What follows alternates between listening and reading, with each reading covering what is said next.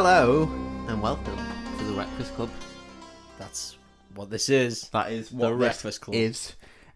Some of you may be listening to this thinking, what is the Breakfast Club? I've never heard of this, and I want to be a part of this cool and exclusive club. This brilliant community. Every week, me, Dave Borden, and my best friend, Mossy. we get drunk and we tell each other in graphic detail every scene of a film. The plot of a film. It's quite a ridiculous podcast, but we thoroughly enjoy it. It gets very silly. It gets very silly, and it's always factual. It's always completely factual. No ifs, buts, or maybes, only absolutes. That's all we deal in. That's the motto of the Breakfast Club. It is, and always has been. Because we only deal in absolutes. Only in absolutes. Mossy, how you been, buddy? I've been good, man. Good. I have been gravy. Just on a good old fashioned chill. That's it. I've been playing a lot of Breath of the Wild recently. Okay. It's arguably the best game ever made. It's very good. Come at me. Very good. We only deal in absolutes, so exactly, and I'm absolutely certain that it's fucking brilliant. So, how far through are you? I do the classic Ubisoft thing that's been driven into my brain of go and unlock the map first. So I'm just sort of going around and getting all the towers. Nice. And it's just so fucking just chill beautiful. and fun, and the music's amazing, and it's just gorgeous. Yeah. It's fucking gorgeous. What a game. Play Breath of the Wild if you haven't, after you've listened to this podcast, obviously. Yeah, or during. Whatever. It's quite nice to have on in the background. Do what you want to do, guys. Yeah, this is your podcast. Do you want to hear about, cocks and things while also, playing one of the greatest games ever made? Then that's you. That's you. That's your thing, and we're here for that. Would you like to know what film I'm doing this week? Mate, I'm desperate to know because I have no idea. It's a mystery this time round. Okay, so I will start by saying... In fact, I've once called you a sweet little mystery. Yeah, you did. Sang that to your 18th You made up birthday. that entire song. Yeah, it was incredible. Yeah. And then Wet Wet Wet stole it. That was disgusting. It was disgusting. I just stood up. Dave's 18th birthday, no word of a lie, again, absolute. And was just like, right, I'm going to improv a song here for Dave. And it's just like, sweet little mystery... Dry. And I didn't know the lyrics either then. I still don't know them now. But it was incredible. And then Wet Wet Wet stole it. Be better, Marty Pello. You fucking idiot. You horrible heroin. Pretty sure you stole it before I was even born as well. So how did you even do that? Stole it from his baby mind. He's fucking time scientist. That's what you are. Dave, what are we doing? And that loops nicely. What a segue. No, it doesn't. It doesn't at all. Shit. I thought it was going to be Terminator 2. Actually, Wet Wet could potentially get into this. Are we doing Waterworld? No, sadly not. I thought it was the time. No, that's year 2. Yeah, definitely. That's definitely year 2 film. So for this film, I was looking to do a film that Jake, our friend Jake, had requested. He'd requested Eraserhead by Stephen Lynch. Of course, yeah. I was tempted to do Crank by our man. Yeah. But also requested by Jake. But then I saw Last Crusade and was like, no. So basically, Jake's never getting what he wants. No. But, and do you know what? Good. Thanks for listening, Jake. I looked on Netflix, I looked on YouTube, I eventually arrived at Amazon Prime. I was like, I've got a good feeling about this. I had a look for Eraserhead, not on there. Disney Plus? But it came up, maybe Disney Plus, but it came up with films directed by Stephen Lynch. Oh. And I was like, oh, okay, here we go. And the first film on there, absolutely incredible. One of my favourite books. Okay. As you can see on my bookshelf, I have a lot of these books on there, but I'd say you only need to read the first 3. The Beer Guides? The one about the beer water? Guides, Water World. We're in. Oh, shit. It is the Stephen Lynch Sting starring adaptation of Dune. Oh, shit. Well, this goes quite in, because obviously it's been postponed, I guess, because no cinemas are allowed. Yep. The Ronas. I've never seen this. I've never read Dune. I don't know anything about Dune other than I imagine sand plays quite heavily in it. It does. Well, I thought, we've done really well with our Halloween episodes. We've kind of built more of a following. Kind of want to play off the back of that, keep the momentum going. Straight in there with a really hard to understand, universally panned sci-fi. That's what you want. That's what I want. I want to keep those fans going. I'm so tempted to do John Carter and Ghosts of Mars. Do just so people know, I'm serious when I say that I absolutely love the books of Dune, the first 3. After that, it goes a little bit west. Still worth sticking with, but yeah, it gets a bit... Yeah, I've always been told that Dune is one of those things that everyone should absolutely read. I'd say the first 3. There's like 20,000 books, so... Isn't it super hard to read, though? No, the first book is excellent and is very much like a linear story. The second one gets a little bit trippier. Third one even more so, and then after that it just goes... It just goes off the rails. It just goes off its head. Yeah, it just goes absolutely insane. I'll talk about it later on in the film, about what they choose to leave that's great. out, but yeah. For now, let's get into it. This film covers the first book, essentially. Oh, really? So it does it justice? Well, I wouldn't say that. We'll see. Didn't say that. Brilliant. Worth noting that the music was written and performed by Toto. So that kind of brings it up a level. Well, I mean, they did jungles with Africa. Yep. So they now they're into deserts. So they decided sand was the next place they'd go. That's what they're all about. So it starts off. There's a woman, woman, at about, I'd say about 50% opacity on a background of stars. She's just floating around on a background of stars. She's just floating around.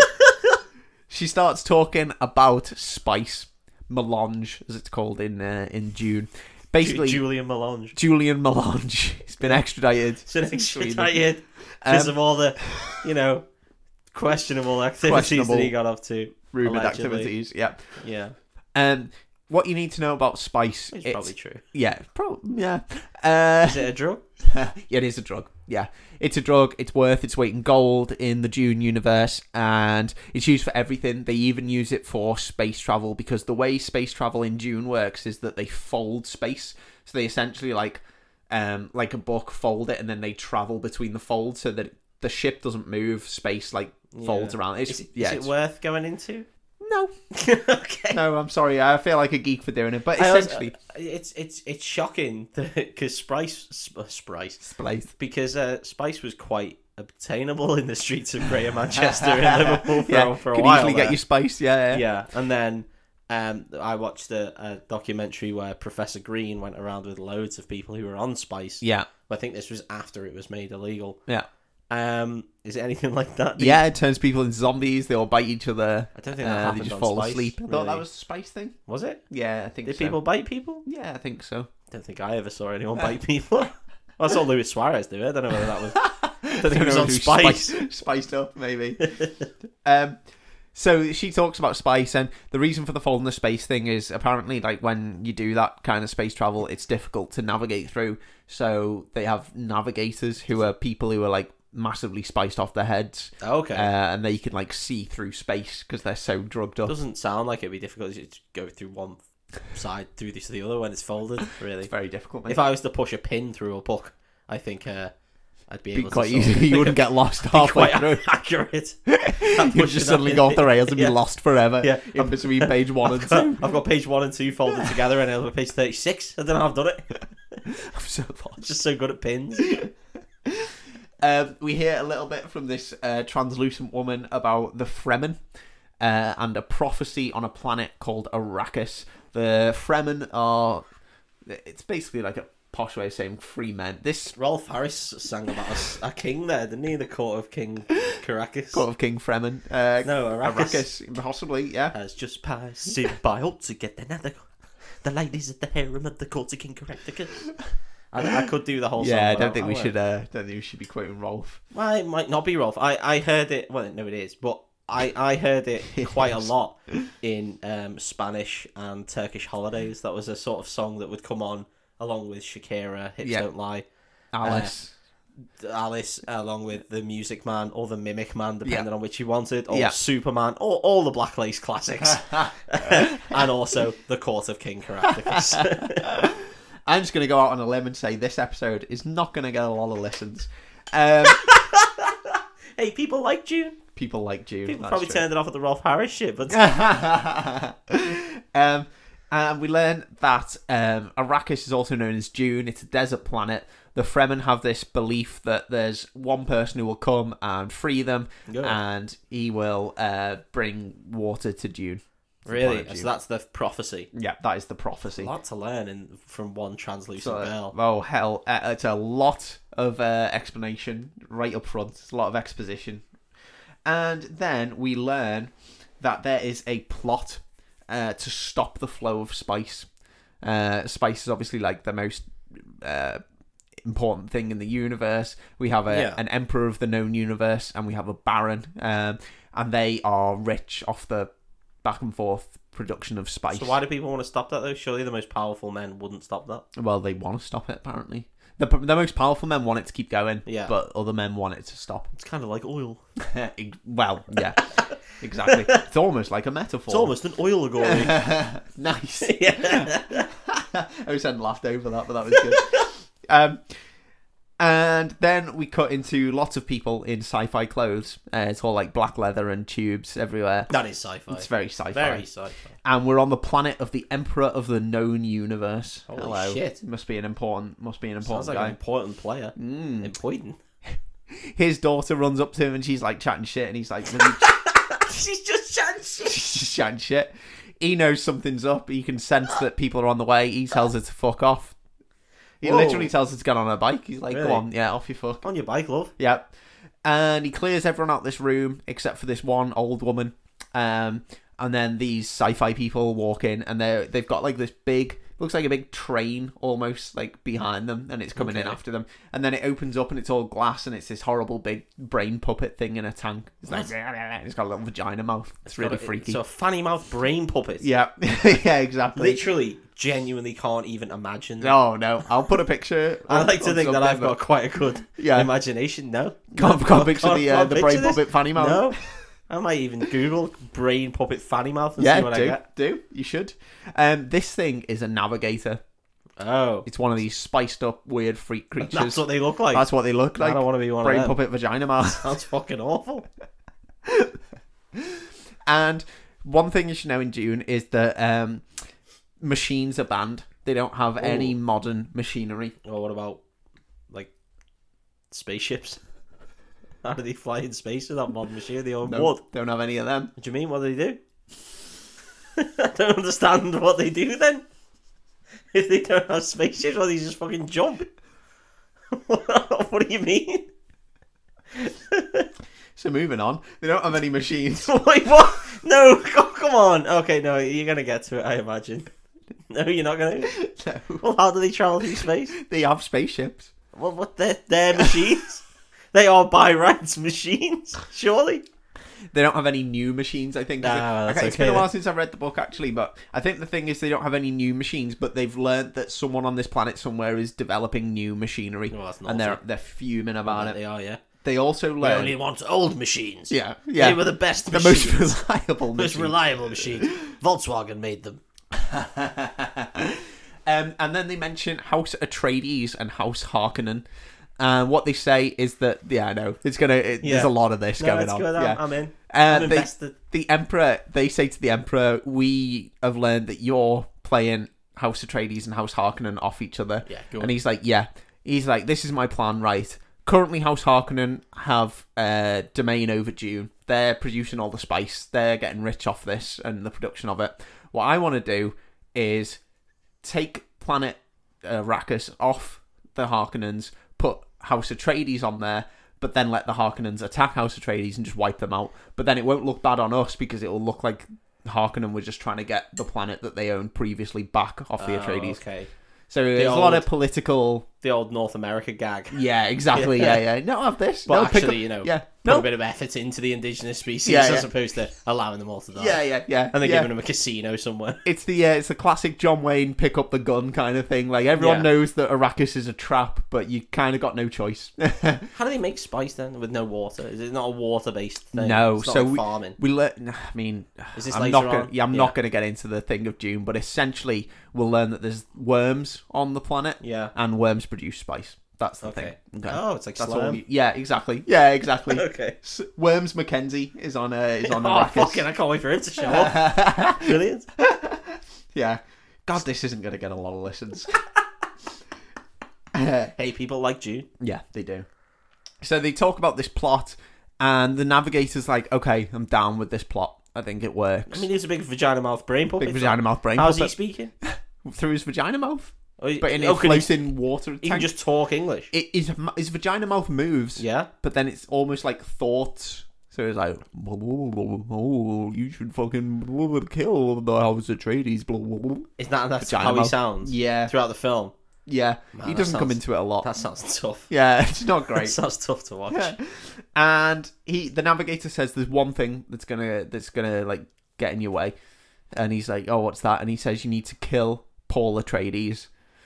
And the Emperor's like, I think you mean Leto Atreides, his father, the leader of House Atreides. I think you mean him. And the navigator's, no, his son. You need to kill his young son.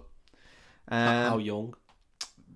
I mean, in the books, I got the feeling he was like less than a teenager. Maybe just coming into being a teenager. That young. In the film, 30 years old. 30 years old. You see, back then, when they made films like this, they just couldn't rely on young actors. Now you've got the likes of Tom Holland. Yeah. You've got Finn Wolfhard. You've got the whole Stranger Things lot. Oh, yeah. You've got some fantastic You've got actors who can actors. act as children. Yeah. But then you got the bed knobs and broomstick shit. Yeah.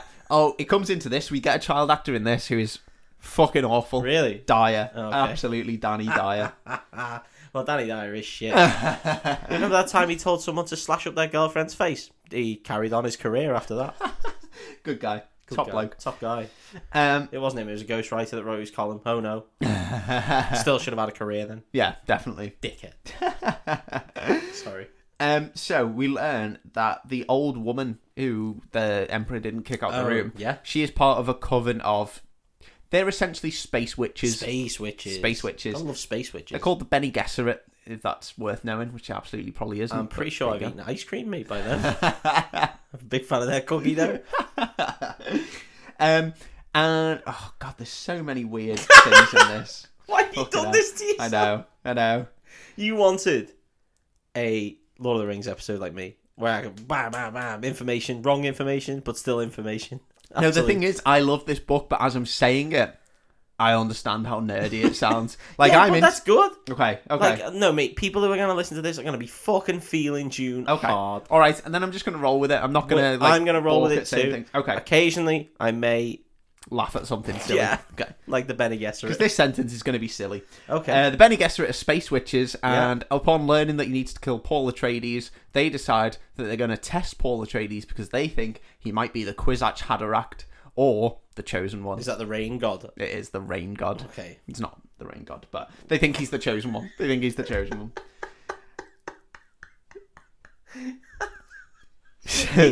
He's not the rain god, but he is going to bring rain to Dune. Yeah, he is going to do that. And he does become a god, so technically he could be the rain god. Hey, don't spoil it. Sorry. So we meet Paul, who is 30 years old.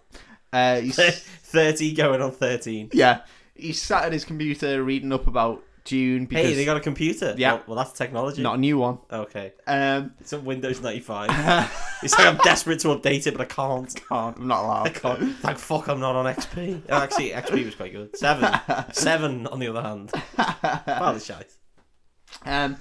And Paul's reading up about Dune because... What a name for the protagonist, fucking Paul. Honest to God, this only gets more ridiculous later on, and I love the fact that his name is Paul because he sticks with it the entire way through, and I fucking buzz off it. Yeah, it makes me so happy. We also meet Patrick Stewart. Hey, is Patrick that his name? Stewart is in this film. It is his name. Not played by Patrick Stewart. No, different guy. No, it is Patrick Stewart. It's played by William Shatner. And what I love about this is... So a big thing in the Dune books is that the Atreides have these shield generator things that they carry, like personal shield generators.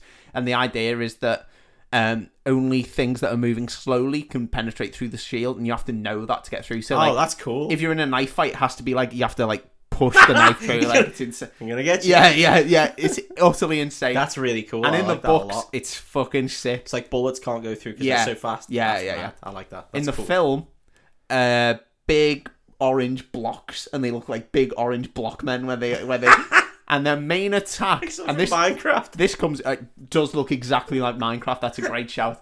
And this comes up a few times in the film. Their main attack when in shield block mode is to just jump at each other as shields. They just like full on burst, like head first. Just like fucking giraffes. It's insane. It's absolutely insane. You ever seen giraffes fight? With their necks just full on swinging them at each other. Wibbling around. Yeah, like wibbling around. Yeah, it is kind of like that. It's a really embarrassing fight. And it gets to the point where they've had this big fight, and then Paul has managed to like get his knife through. So Paul's having a fight? Yeah. Paul has managed to get his knife through Patrick Stewart's shield, and he's holding it at his throat.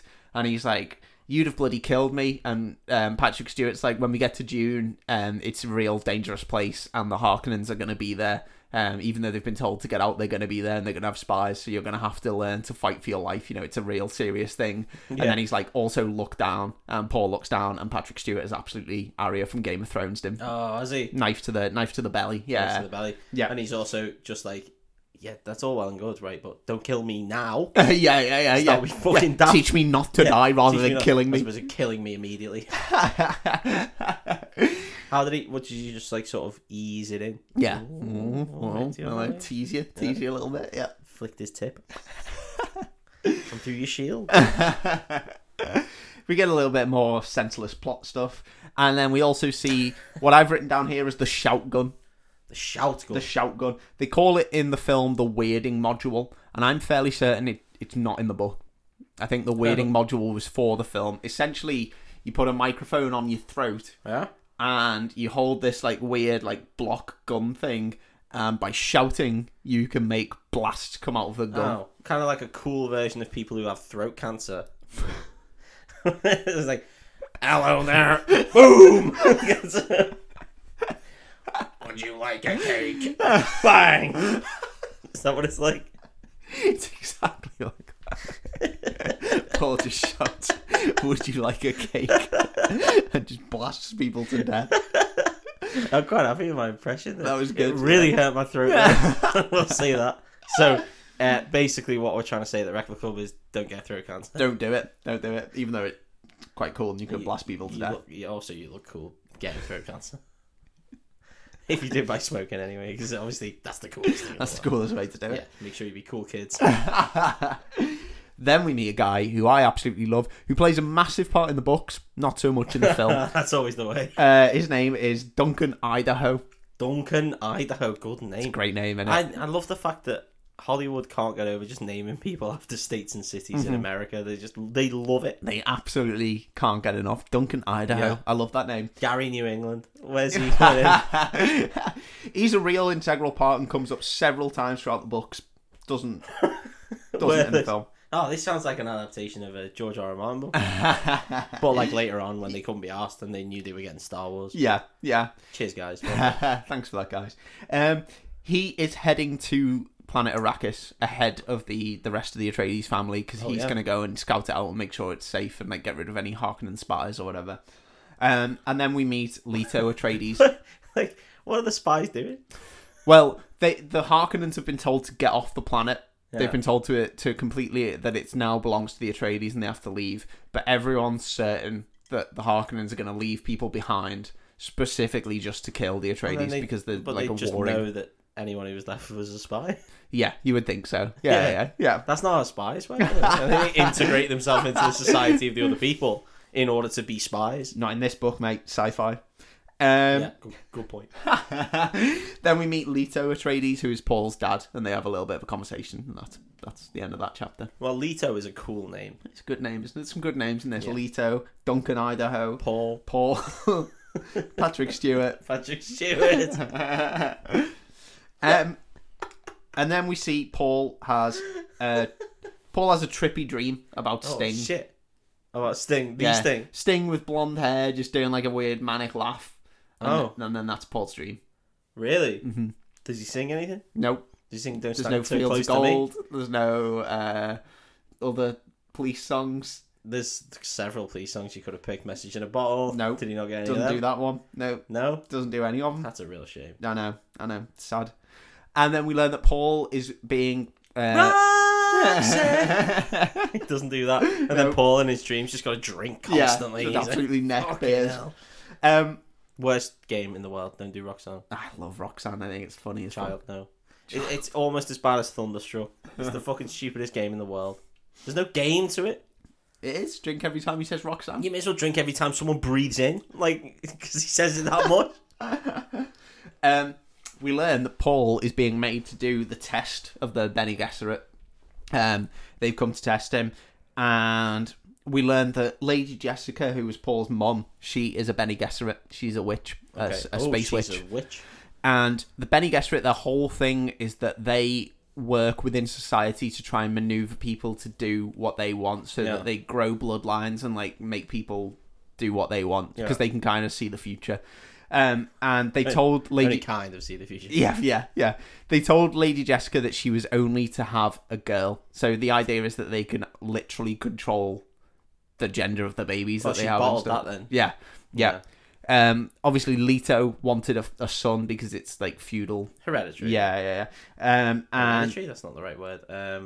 You know what I mean? Like, he'll inherit it. Yeah. So Lady Jessica fell in love with Leto and decided she would have a boy for him. So the Bene Gesserit are like fuming at Lady Jessica, and they've like had a big falling out. They actually think that Lady Jessica thinks so much of herself that she was deliberately trying to birth the Kwisatz Haderach, the Chosen One. They think that she thinks she's the mother of the Chosen One, and that's why. That is mad. That is some sci-fi shit right there. No, I isn't like it though. They give him. So this is kind of like the test of the tic-tac-toe from Star Trek. Yeah. That William Shatner does. Yeah. That's what it's called, right? The tic-tac-toe test. Yeah. What's it called? Oh God. You're meant to lose it, aren't you? Yeah. That's the whole point of the test. Yeah. You should know this. I know. I will remember it later. I don't care. It'll take me too long to remember. At all. So, Paul goes to see the Reverend Mother, the head of the Bene Gesserit, and we're introduced to the voice, which is their main power, which is basically they can change their voice to make people do what they want them to do.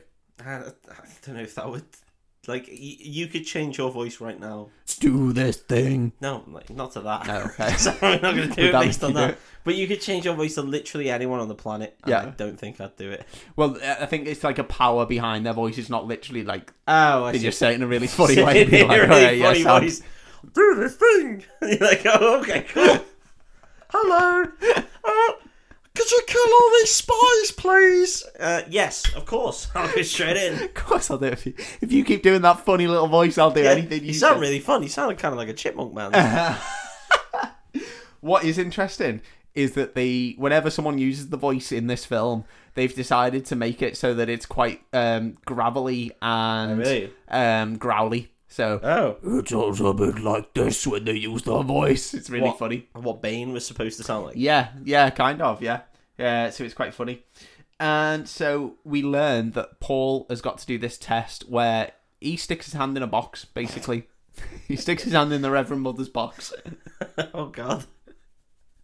How often does he like pull it in and out? No. Just once, just full hand straight in. Does he? No messing around. Does he have to lick any parts of the box? He doesn't have to, but he does. It's weird.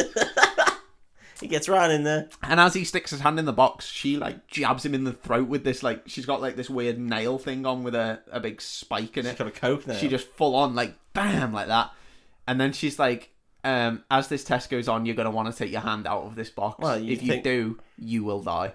Oh shit! And he's like, oh sound. And then we get a real proper Stephen Lynch scene, a weird trippy scene where Paul can like. Obviously, his hand's in the box, we can't see it, but you, like, see through the box, and it looks like his hand's melting. It's a full-on Raiders scene where the skin's, like, bubbling and, like, melting away and, like, dripping, and you see all the blood and stuff. It's really disgusting. Grim. And Paul's, like, screaming and going, oh, no, this fucking sucks, a dick. And she drugged him? Has she spiced him? Yeah, she's absolutely drugged him. She said that the thing that she's jabbed into his neck has a nerve toxin. He manages to keep his hand in for the whole time, and then she's like, take your hand out, and he takes it out, and it's fine, there's no damage. Yeah. And she's like, I injected you with a nerve toxin. If you'd just taken your hand out too soon, you would have died from it. And then she's like, you have power, but we don't know what that is, kind of thing. And then she's like, you might be the one who can go where we are afraid to go, where the women are afraid to go. But she doesn't explain what that is. Probably Northern America or Saudi Arabia. Actually. Saudi Arabia. Good show. Yeah, you can go to Saudi Arabia, walk on the beach, hold hands with yourself. Do whatever you want, drive a car. Do what you like. Vote. all them things. Yeah. All those things you can do in Saudi Arabia. Be a journalist. Yeah. Oh, actually, no. Yeah. Stay away from maybe that one. Maybe just don't go to a cool country like Saudi Arabia. Fuck that. No, I'm not even standing by that one. Fuck Saudi Arabia. Be there. Be better. Prove us wrong. And then we land on the home planet of Baron Harkonnen. Baron Harkonnen. Is it Baron? It is barren. Yeah. It is very barren. Is this Dune or is this a different No, planet? this is a different planet. Okay. So he has his home planet and then he has Of course, Dune. yeah. And we meet what they call a mentat. God, this is sci-fi. That's a Fallout drug for smartness. Well, in Dune, a mentat is a human computer. Oh, there you go. That's probably Someone why who's educated their brains to the level. almost certainly why they picked that name. Yeah, then. I would assume so. I can already, by the way, and I'm logging this for the end of when we have a discussion. There's so many pop culture or like culture, other references to this. Yeah. Like enormous ones. Yeah. That we will harken back to. Absolutely. And Harken. No. Baron Harkonnen. And I was going to make a point as well that watching this film, I was like, God, there's so many tropes in here, like the chosen one trope, the tribe of women with powers trope, and thing. And then I was like, actually, they probably weren't tropes when the book was written. No, almost He's certainly probably not. like developing these tropes, Yeah, like. Baron Harkonnen's home planet is weird. All the people there have like their ears like stitched up and their eyes stitched up, and some of them have like pipes sticking out their eyes. It's really freaky. Like Abe's Odyssey. Yeah, it's grim. It's proper Stephen Lynch shit. I didn't like it at all. He's a big fan of grotesque shit, isn't he? Yeah, yeah, I did not like it. And then we see the big fat Baron, and he is a big fat guy. He's and big fat. Hideous, and he's covered in like... Honest to God, he makes me feel sick to look at. He's covered in like pustules and boils all over his face. He looks real grim. You need some sun cream, this fella. Yeah, he's horrible. And like you keep zooming in on him and he's all sweaty and like dripping pus and he's grim. He's a real fucking grim fella. They make him really grim in the book. I remember him being really grim in the book, but fuck me, it's a different level in the film. He's just a complete disgrace. Oh God, it's hideous. It's absolutely wrong. Oh no, I don't like it. Just even talking about it now makes me feel a bit ill. I can hear it in your voice. It's really making me laugh. No, it affected me. It affected me so hard. Oh my God. So he's that bad? Oh, he's a real grim fucker. He's he a really real is bad. grim fucker. He That's is what he bad. said in the book. Yeah. I remember I've read one page. It just said, this guy's a real grim fucker. He's a real grim fucker. God, he's grim. God, he's grim. Imagine the grimmest fucker you can imagine. It's like worse. You're like, oh shit, fucking hell, he's grim. The Baron has extended his hand to Leto Atreides and said that we should talk before you take over Dune or whatever. I thought he had to fuck off. I thought he'd already gone. Well, he's been told to, but he said to Leto like we should meet and we should talk and like talk it through kind of thing. It's obviously like a trap. He's always certainly going to kill him, yeah. But the Mentat comes in and basically says Leto doesn't want to have anything to do with him, won't talk to him, refuses to talk to him. So he's absolutely fuming. And then we meet Sting, who is a distant cousin of the Baron. But he's like... that old classic. He's Just get him in there. Yeah, he's an absolute fitty. We meet some other cousins of the Baron who are like horrible. Is he a fitty in this? Yeah. He is a fitty, yeah. He's blonde and he's like ripped to shit. Later on you see him take his top off and you're like, fuck me, Sting. All the yoga's paying off. Done his work. Yeah. All this tantric shit. All that tantric sex is paying off. Yeah. And then the Baron shouts something about... and it's a line from the book of he who controls the spice controls the universe. Yeah. So he's like fuming that that's he's how they lost. travel. That's how they move. Exactly. And then the Baron mentions that he's got a traitor in House Atreides. Oh shit! That it doesn't matter if House Leto... Atreides. Nice. That is very good. Is it? No. He mentions that it doesn't matter that Leto won't talk to him because he's got this traitor, and then he has this like anti-gravitational belt thing that lets him float. So we just get this really comical scene of this big fat man just floating up into the sky and laughing to himself. Kind of like Wayne Knight in Space Jam. Yeah, very much good. like Wayne Knight in Does he Space fart Jam. away? No, he doesn't, sadly. Oh, that's a shame. And then they've brought this little slave person in who like brings a load of food in and like puts the food down on the side, and the Baron floats over to them. They're like terrified and like chained up. The Baron floats over to them and turns them round, and they're like terrified of the Baron, and he puts his horrible grim face right up to them. And they have what we later learn is a heart plug, which is literally a plug directly to the heart. Yeah. And the Baron just grabs the thing and just pulls it out, and they just start pulsing blood out of this. Just kills him. He just instantly kills this person and just what like soaks himself in their blood. Asshole. He's a real grim dude. He sounds like a fucking asshole. Every scene with the Baron in, It's turned it's you a off. hard watch, man. It's a real hard watch. I I managed like 6 wanks maybe, but at a push. At the minimum. At a real push. And then we see... Jesus. I know. Yeah, it's grim. It's absolutely grim. What you just said. I know. I'm sorry. Then we see the Atreides leaving their home planet. Oh, they all gone? Yeah, they're leaving their home How planet. do they get off? They get in a ship with a navigator. No, I'd argue that that's technology. Well, not new technology. Old ship. Yeah, so I keep going back to this. That spaceships are obviously old technology. Yeah. And then we see... Silly me. We see a really trippy scene of the navigator folding space. And this is the weird... It's a different one, but it's a brain-faced vagina mouth man. Yeah. In like a weird star room that's just floating around. He's all covered by like this weird yellow halo thing. And then he just blasts beams through space. And that's how they travel, apparently. So only weird brain vagina men can be navigators? Yeah. Can you not be a navigator if you're anybody else? I don't think so. Well, it sounds like this is the worst job ever. Now, I might have missed something in the book. I've only read the book once or twice, but when I read the book, in my head, the navigators were just people who just really were into spice. Now, that's what it sounds like it should be. Stephen Lynch has decided they're slug brain vagina men. Slug brain vagina men, yeah. Well, I mean, artistic license is a thing, I suppose. It surely is in these films. And Kobayashi Maru. The Kobayashi Maru. Well done. Yes! Yeah, well done. Tic-tac-toe. Fuck you. Thanks. You nerd. Yeah. I got you with my own nerdism. That's what it is, right? It is, yeah. Yeah. But you probably got it from the Chris Pine film, so it doesn't count. That's actively true. That is true. I quite like that first Star Trek film. Decent. It is decent. Yeah. Everything else is shit. Fuck the Next Generation. Don't care. Fuck Picard on Amazon Prime. I love Star Trek. In case you can't tell from the fact I'm currently doing Dune. We arrive on Dune. Hey, we're there. Hey! Hey-o! We learn about the Fremen.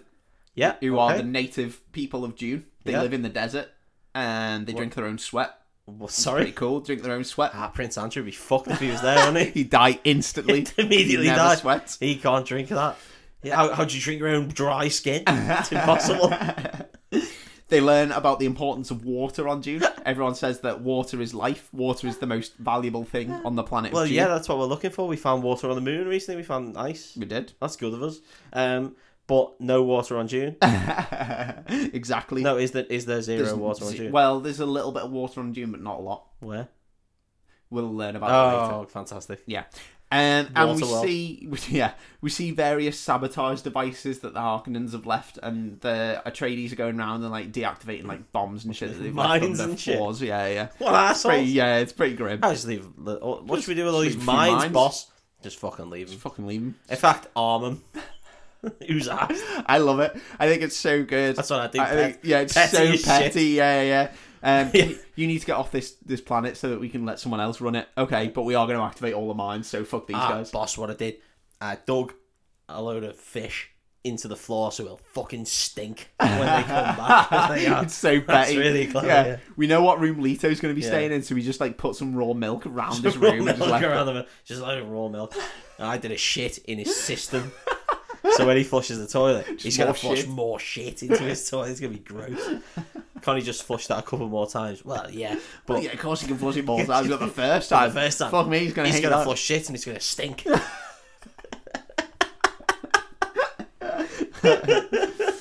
I wrote "I'm a cunt" backwards on his mirror, so when he has a shower, they'll be right there, right in his head.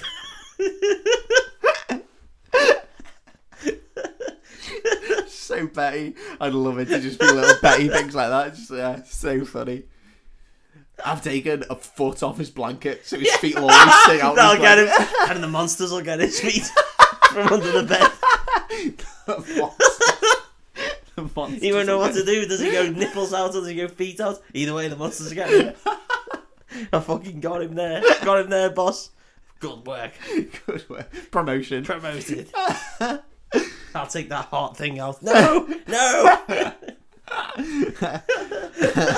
That's so good. It's at this point that we learn about the still suits. Oh, yippee. What are they? Yippee. More things to learn. What are they? This bit might be good. You don't know. Still I suits. just learned so much in the last half an hour. I don't know what more I can learn.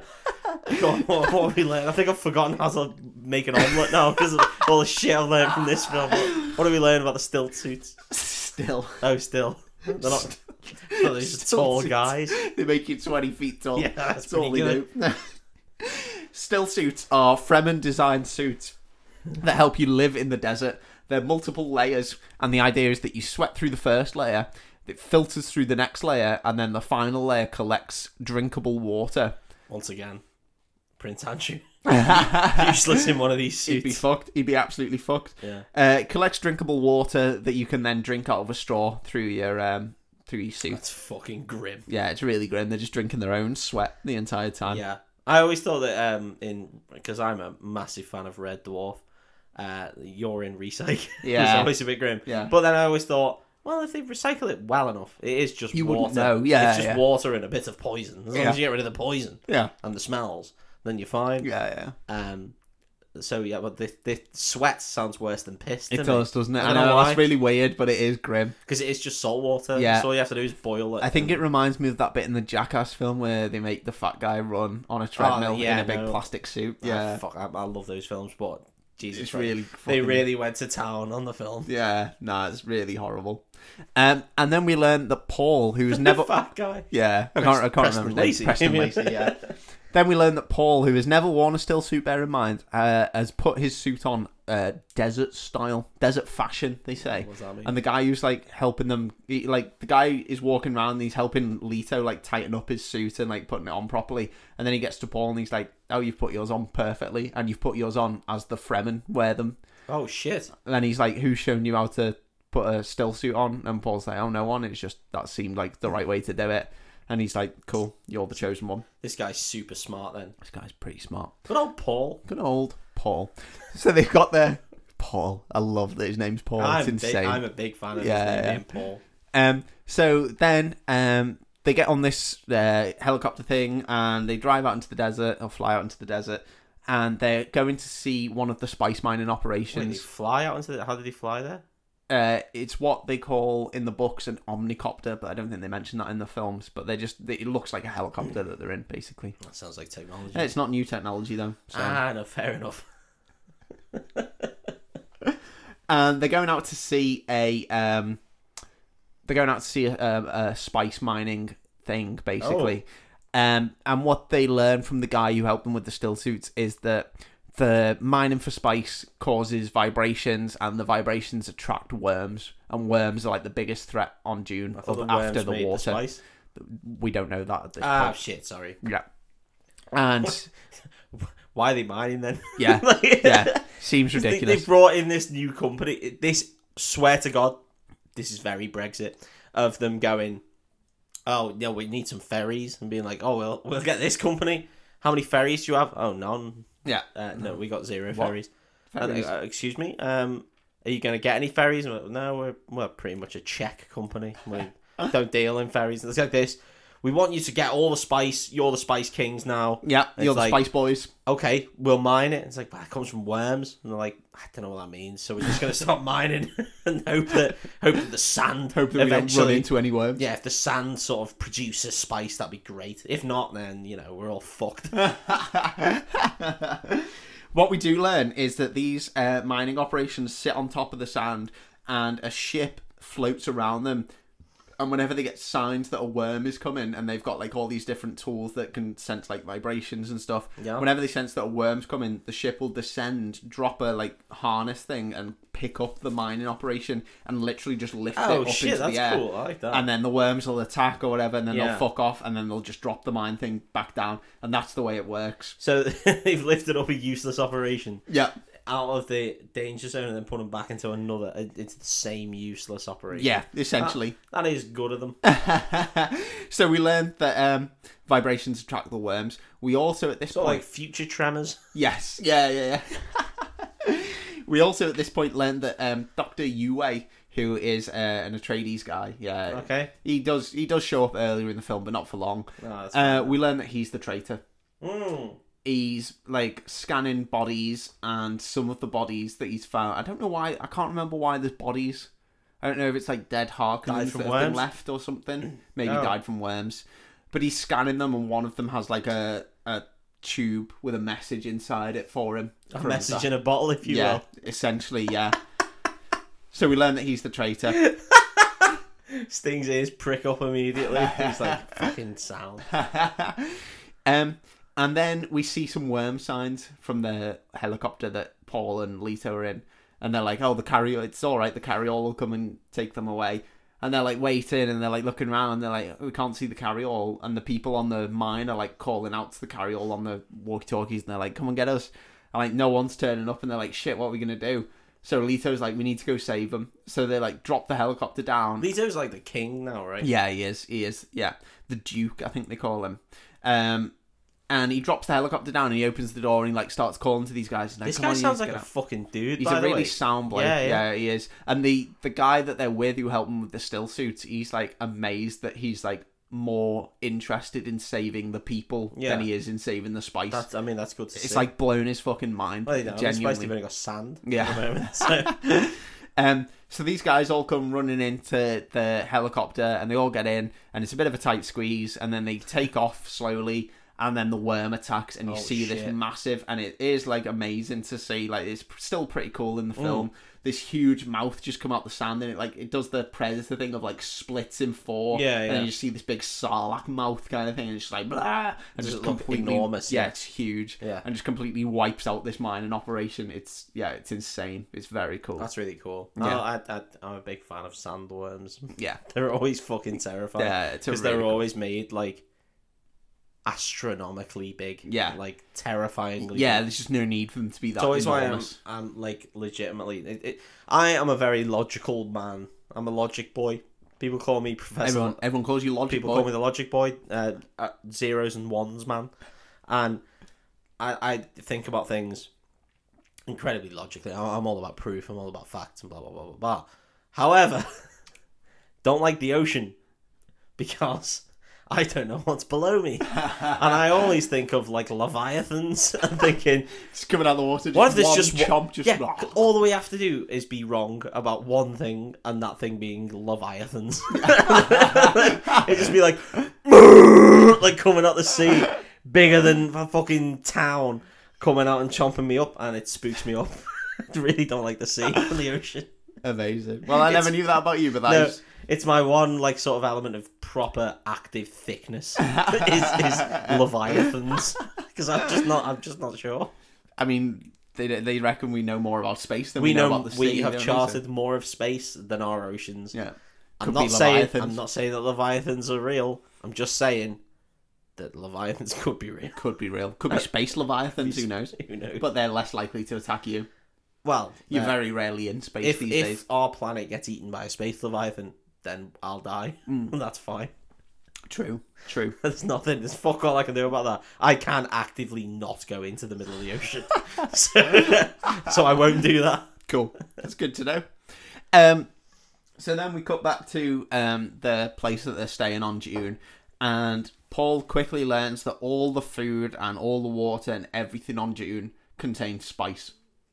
So they all get fucked up all the time. I've literally written... Paul is spiced off his gourd. Well, he is. He is absolutely fucked. And he starts tripping out, and he's in his room, and he's like, whoa, I'm so spiced, man. That's what they do. That's what you do when you're on drugs, by the way, guys. You go, whoa, I'm so eckied, man. Or, whoa, I'm so blazed, man. Or, whoa, I'm so heroined, man. I know, drug culture, and that's all they do. Yeah. That's all they do. They just go, whoa, God, I'm drugged. God, all these drugs. They're so... But it makes me feel so cool. Drugs are so cool. I'm gonna... sex myself. I'd do that without drugs. And then while Paul's tripping, straight up gangster tripping, a little panel drops down next to his bed. What? And this weird floating needle comes out of the panel. What? And he knows that it is a hunter-seeker. Is Don't know that how he knows is that that? some sort of It's assassin needle? never established. It is an assassin needle. Well done, mate. Shit. Yeah. It's not established at any point in this film. They do mention it in the books. Yeah, well, it's just that I've seen Films. well, Star Wars Episode 2, Attack of the Clones. So this weird assassin needle floats out, and he's like, if I stay completely still, it won't see me. Yeah, it's based on movement. it's like that a old T-Rex. wasp bullshit, isn't it? Yeah. T-Rex. I remember being told that of like, oh, if you stay still, the wasp, it just won't get you. It will. It'll land on your skin and go, ooh, skin, and then it'll sting you. Yeah. The fucking arseholes. So I wouldn't chance that with immediate death assassin needles, to be honest. I don't think I would anyway. So anyway, we get this funny scene where he's just staying perfectly still in his bedroom. It's funny scene. And just then- like a clown. I just really like it. He's like staying perfectly still. This needle's floating around, and then this woman just this cleaning woman just opens his door. Which I fucking love. And the needle just goes flying at her. And he's just like, I put the do not disturb sign. He whips around and just grabs the needle in midair. Does he? Yeah, and then Mate. just smashes it into a wall. He's like, Paul fuck is off. rad. He's the chosen one, mate. I'm telling you. I'm absolutely certain of it. Barak Hassai. He is. Is that right? Kwisatz Haderach. Close. Yeah. And the housekeeper... Just make up syllables. Yeah. The housekeeper's like amazed. She's like, oh, you saved my life. I owe you. And then she tells him that there's a traitor amongst the Atreides. Why does she know? She's a cleaning lady. So what I haven't mentioned is... She's been cleaning his secrets. What I haven't mentioned is there's a couple of people that we've met. The guy who helped them with their still suit and this cleaning lady have got very bright, glowy blue eyes, which is the sign of someone with a long-term spice addiction. Okay. So I would not trust her. I'd be like, she's fucking spiced off her She's gourd, off her isn't she? So... Oh, there's a traitor. And you're like, oh yeah. And you're like, it's a guy with 9 eyes.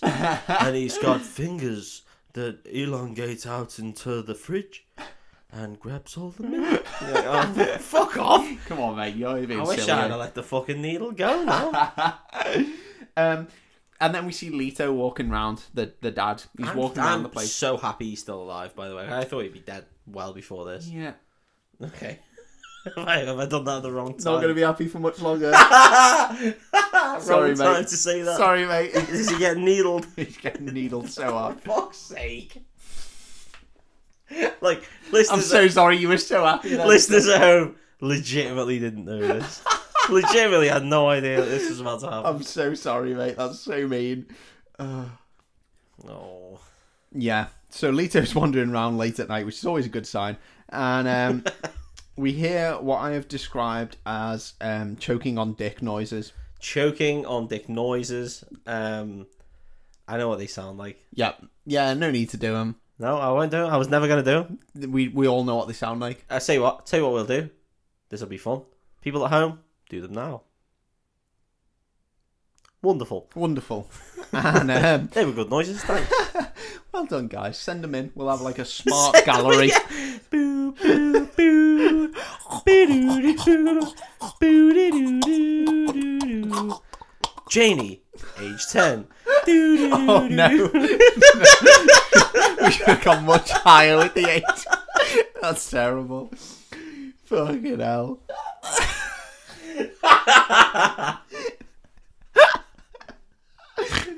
Oh man, that's silly. So we hear these choking on dick noises, and Leto goes running, and he finds the housekeeper has been killed. Oh fuck! Yeah. He's just saved her. He's Oh just no, saved. sorry, she's just been Paul saved. just saved her. Yeah. And then she's been out. Why were they after her so aggressively? I know. I don't know why. And then Leto like leans over and he's like, "Oh my god, who did this?" And then he looks up and Dr. Uwe stands out of the shadows and shoots the Duke with a dart. And it's like a drug, so he's not killed him, but he's like tripping out and he's like, "Oh, I'm like so tripped out on drugs, man." Not like a legit dart. no, it's not like 180. Pops out like Tony Green, like, now I've killed your housekeeper. But that's safe. That's safe. Now I'll take my time. You just take your time. Have a look. Take your time. Bang. You've got the fridge. That's yours. Dr. Uwe stepping up to the hockey here, and he's scored a fantastic round in his last round. So the darts is not this great... calm. Not this calm at all. Just drunk men. This just called a man, the darts seems like the worst place that we could possibly go. But also, hilariously fun. Maybe that'll be a Breakfast Club live in the future if we're all alive. Yeah. We could do it. We go to the darts. Live from the darts. Breakfast Club go to the darts. Yeah. Yeah, he hits the Duke with this poison dart, and the Duke's drugged, and he walks up to him and he tells him that the Baron's not going to kill the Duke. He said he doesn't want to kill the Duke. His beef isn't with the Duke. His beef is with the Baron. Yeah. And he's like, I can't think of a way to get close to the Baron, but he wants you and he'll torture you. He won't kill you straight away, so you can get close to him. And he's like, that's why you're going to take this poison tooth. And he takes out this little poison tooth. And he goes, and when the Baron leans close to you, you bite down on it and you blow out, you exhale, and that will poison him. It's like a poison gas.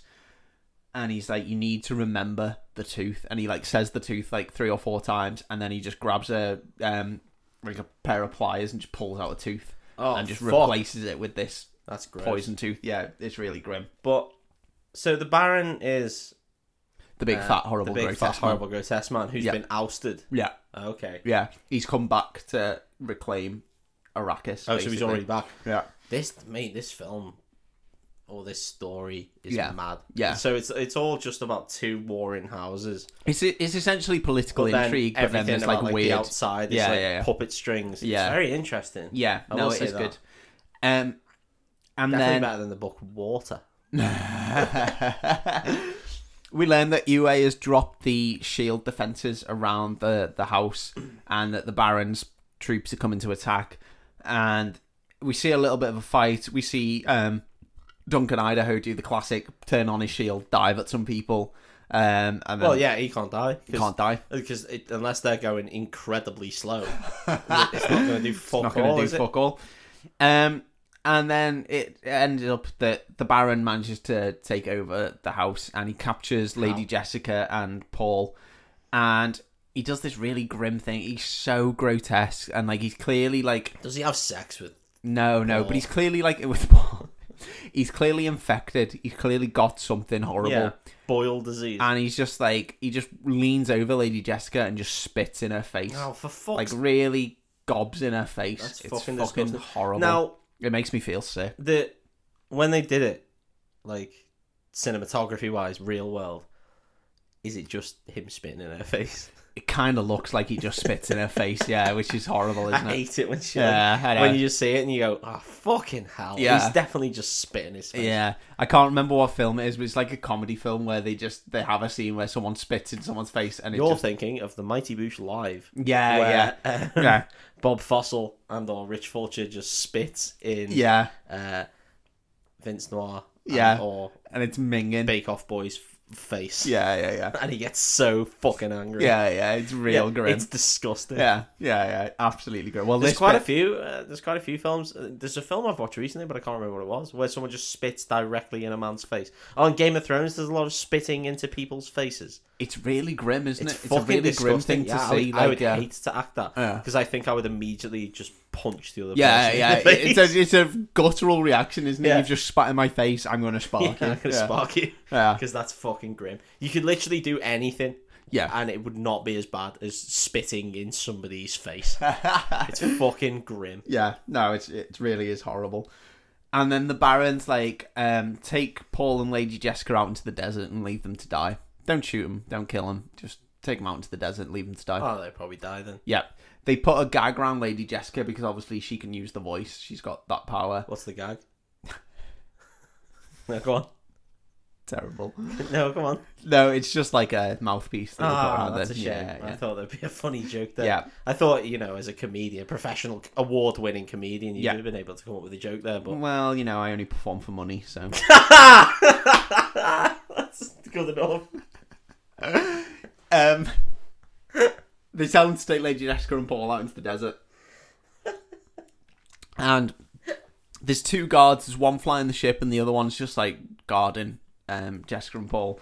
And then he starts getting a bit weird and handsy with Jessica. Oh, yeah. And he's like, oh. Hollywood. Yeah, it really is grim. He starts sliding his hand up her skirt and stuff. It's horrible. So Paul says... Why is she wearing a skirt? I don't know. Yeah.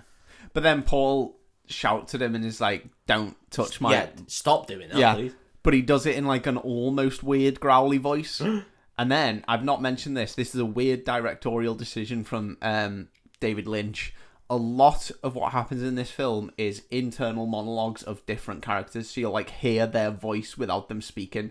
So then you hear Lady Jessica go, he's trying to use the voice. Oh, fuck off. And this happens a million times throughout this film. It's the weird... And I can't think of many films where they use internal monologue. Do you think it's because he's tried to do it like a book? Maybe, but like, it's shit. In the same way that people do, like the Deadpool did it, but like Deadpool did it well. Yeah. Where he would just talk to the screen or something would pop up. Yeah. And so it's like a comic book. The whole breaking fourth wall thing. Yeah. But he obviously couldn't break the fourth wall because that's not a thing. Yeah. But he also wanted to make it like a book, so just had internal. Do you reckon that's what he's going for there? It's a horrible device. It sounds fucking dreadful. It's really horrible. And it gives the whole film like this weird, dreamy, almost like it's not happening. Yeah, exactly. Yeah, like this ethereal, dreamy thing of like, oh, he's trying to use the voice, and all the voices sound a little bit distant and like floaty. It sounds like something that would immediately take you out of the film. Yeah, so completely. It ruins the point of a fucking film. Yeah. You don't want to be taken out of the film. But exactly. When a random voice goes, oh, what's happening over here? Yeah.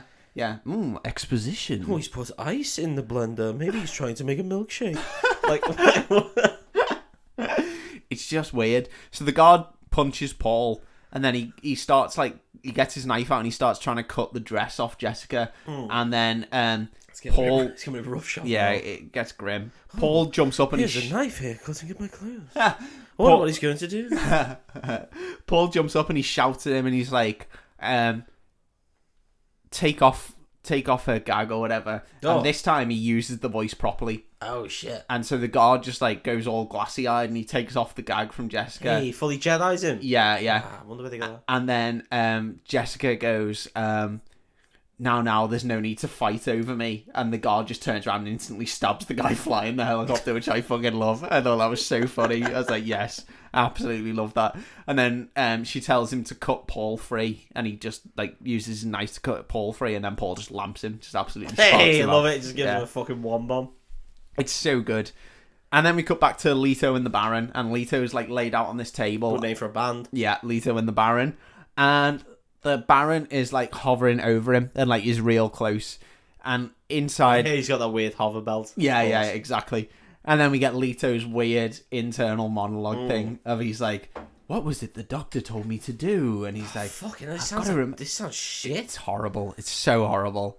And then he remembers about the this tooth. guy's pus nodules are fucking disgusting. They stink as well. This guy stinks. His whole face stinks. God, he fucking smells so bad. He smells like actual human shit. And then Leto remembers the tooth. And then the Mentat guy, the human computer guy, leans over. And Leto in his drug state looks at the Mentat guy and like sees the Baron. Like you see him like fade into the Baron. And he thinks that it's the Baron. And he bites down on the tooth and then he goes... like that, and then you see like this green gas just blast it. It's so childish, man. It's like wrestling. Yeah, it's ridiculous. He does the old any Japanese wrestler to ever go into the WWE has the green mist because they don't know what else to do with yeah that's good. And he just blasts the Baron in the face. He just blasts the Mentat in the face, thinking it's the Baron. Yeah. So Leto dies thinking that he's like killed the Baron and protected so Leto his wife. Dies because of the poison he gas. ingests the poison. Yeah. Oh, so it is a one and done sort of thing. Yeah, absolutely. You just don't breathe in. Yeah. Well, yeah, that's the trick. The Baron is delighted that he's still alive, and then he's like looking for the ring that Leto wears. That's his like his sigil. Sorry. And it turns out that Dr. Uwe, in his final thing, took the ring off Leto. I mean, he's still alive, right? Dr. Uwe. Dr. Uwe gets killed by the Mentat and the Baron. They stab him in the back. Literally stab him in the back. Because he's a traitor. Yeah. That's clever. So it turns out... Well done, David Lynch. Yeah, it turns out the whole thing is that the... Yeah. Jeff? No, you read the book? Jeff. Frank Herbert. Frank Herbert. Yeah. Same as Jeff. Jeff Herbert. I was going with Jeff Herbert. Nice, yeah. It turns out that the Baron killed Uwe's wife, and that's why Uwe wanted to kill the Baron. Of course, yeah. But it's a whole convoluted thing. Anyway, Uwe has no beef with Jessica and Paul, so what he did was he took Leto's ring and he put it on a still suit that he's hidden in the helicopter. And he's hidden 2 still suits in the helicopter. And he's marked them both with like a mark that Jessica and Paul would. One with a little skirt, one with normal pants. Yeah, exactly. Yeah. So they notice this, and they take the still suits, and they get into them, and the helicopter crashes, and they walk out into the desert. I always find this funny about things like this, because I don't know, but ordinarily in any medium that I've watched, right, they would put on the still suits, and one of them would be normal, and one of them would have space for tits. Yeah. Is that what happens here? Yeah, Paul has some massive tits. He's got big, really big fake plastic tits. It looks hilarious. Big comedy tits. No, but like, does hers just look the same as his? They're not like massively fitted. So yeah, I don't think because ordinarily in anything that I've ever watched, it would just be hers is incredibly tight. And looks very good. Pushes up the bust. But he'd just be like, where the fuck did he find that one? Why did he get a size 8 or whatever, size 6, and just be like, oh, but it needs at least a double C to D cup chest. And you think, no, but men and women don't have the same size clothes. Yeah. That's just not how it works. Yeah. And the whole... And yet in films and stuff, it just does. It's just like, he's giving the same old shit. Luckily, we found one that was moulded to her. What the books do brilliantly is describe the practicality of the people who live on Dune, because like it is a hard place to live. Yeah, it sounds and so they talk awful about like the way they've evolved and the way they're slightly different from people and the technology they've developed to live on there. Well, not so that like technology, but... yeah, not new technology. And so like it makes sense, that their suits don't look like radically different. And that's good. Yeah. But does he do that in the film? Yeah, I don't remember thinking, oh god, they look like they really like sci-fi Jessica's Good. Because I know if I played this as a video game, I know exactly what would happen. So what we've learned now is that Paul, he's passed the Bene Gesserit's test, and he also is able to use the voice, which men shouldn't be able to do. It's a purely women thing. Yeah. And so... he was supposed to be a girl? Maybe he is a girl. Maybe he is a girl, who knows? This is very similar to... I don't know where the twists are going, you see. So I'm trying to preempt the twists. This is very similar to the Wheel of Time series. Is it now? Yeah. Well, okay, I'm going to get into something a bit later. Okay. Not the Wheel of Time series, because I haven't read the book. Okay. You have lent me the book. The first one. Yeah. I have, of course, started it. Yeah, no worries. But there's stuff that goes on in Dune that's very similar to stuff that goes on in Wheel of Time. Anyway, Paul, now starting to unlock his powers, has a waking dream where he sees that Jessica... What does that mean? Does that mean he has a dream when he's awake? Yeah, exactly how it sounds, mate. Yeah. No, but waking makes it sound like he is waking up. Oh, okay. He's still asleep when he's on his way. He has a wake dream. He has a wet dream. He has a woke dream. And he learns that Lady Jessica... He has a wet dream. Not on Dune, mate. Not on Dune. He learns that Jessica is pregnant with a girl, his sister. And he's fuming with Jessica, and he's Who is she shagging? Leto. What? So Jessica and Leto were still together, like... Jessica's Paul's mum. Oh, I thought dad. Jessica was Paul's sister. Okay. No, Jessica. I thought we were getting into real Pornhub territory. No, Jessica is Paul's mum. Okay. And he learns that she's pregnant again, and she's having a girl, a sister. That's good. It is good. But he's fuming. Yeah. Because they were having sex. He's fuming. Mum! I think he's fuming because, well, basically he learns that he knows that the Bene Gesserit like control fate, and they're like they try and stick their fingers in the way time works and stuff. They have fingers in many pies. Exactly, and he's fuming because he assumes that the Bene Gesserit knew that his dad was going to die. And when he confronts Jessica about it, she's like, she is a Bene Gesserit, right? Yeah, of course. She was like, I did all I could do. So she doesn't say that. That doesn't sound like that's true, though. Yeah, so I think... You almost got fucked in the desert. You didn't do much there. Yeah, I think... Gotta stop that. I think in Paul's mind, he knows that Leto had to die for whatever the Bene Gesserit have got planned. And he's fuming that they've involved his dad in their weird plans, whatever their plans are. But his mum is one. Yeah. So... And that becomes the thing later on in the books. They start to like really dislike each other because he's just like... He hates the whole Bene Gesserit thing, and obviously Lady Jessica is. Later on... This goes so into something I want to talk about at the end. Okay, yeah. So yeah, Paul has this dream and learns that Jessica's pregnant with a sister. Then we see a thing called a thumper. Okay. Hello. Is it a little tiny rabbit? It's not, no. Friend of Bambi? No? It's a big stick that they stick in the ground, like a big stake, and this thing goes like a piston goes like up and down like this, and it creates a shockwave that summons a worm. Basically, did you want to say piston like you were 2 years old? Yep, that's what I wanted to do. Piston. Oh, piston. Hey, it's a piston. Now, the reason we see this thumper is because Paul is like, we need to walk over to that cave over there to find safety, to find shelter, because at the minute they're just in the middle of the desert. Yeah. But walking creates a rhythm that the worms can pick up on. Oh, so they can get tremored. Yeah. In the desert. Yeah, by just walking. So he was like, we need to set up this thumper. The worm will be attracted to that, but we still need to walk off rhythm. We need to, like, you know, change and shuffle and like change the way we walk. So they just walk like real the mad. thumper goes like, yeah, and they've got to walk. Yeah, like, and they've got to walk less rhythmically than that, which is insane. No, the thumper does like a boom. Yeah. You can pick your band. Boom. Yeah, it's like you go with Iron Maiden, so you go with Avenged Sevenfold. Yeah, some blast beats. Yeah, don't go with Cannibal Corpses. Just only double kick, and also they're real shit. They are don't shit. Go with that, and yeah, their lead singer's gone.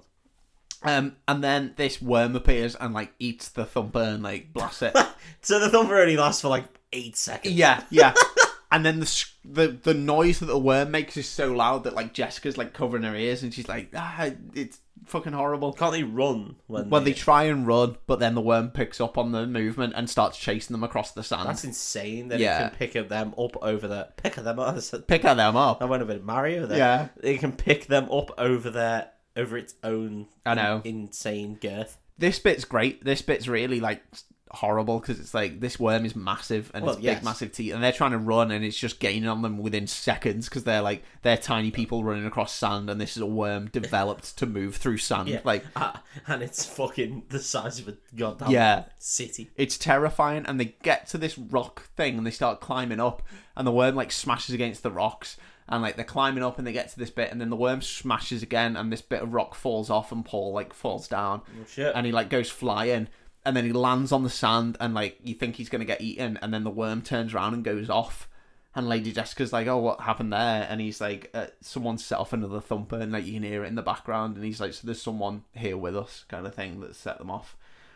So then that's pretty cool. Yeah. It's very cool. So then they're walking through this cave thing that they find. And they meet the Fremen, the actual Fremen. So these are, like, the genuine inhabitants of Dune. Okay. These are the free people. The free folk. And she's my queen. There's a lot of them. That was good. Good Game of Thrones reference. Thanks. And there's a lot of them. And one of them, who is the leader of the Fremen, steps up to say something. Lady Jessica instantly kicks his ass and just has him by the throat against a wall. Just knock shit out of him. Yeah, I fucking love that. You fucking asshole. Yeah. But what's he done that's wrong? Literally nothing at this point. Okay. It's brilliant. I think she just assumes he's going to attack, so she just fucks him up. I like that though. That's something that doesn't happen in a lot of shows and films of people who've been through real bad shit finding new people and they're like, oh, just we're all very merry and gay. Yeah. And they're just like, yeah, no, fuck you. Yeah, I've literally been fucked over by everyone, so you're getting strangled to death. And then we meet Chone, who is a female Fremen. Chone. I think that's how you pronounce it. It's like in the books, I think it's Chani, which I always pronounce Shani. Well, it could be Shani, but Shani, that's fine. Anyway, doesn't matter. Don't impress me.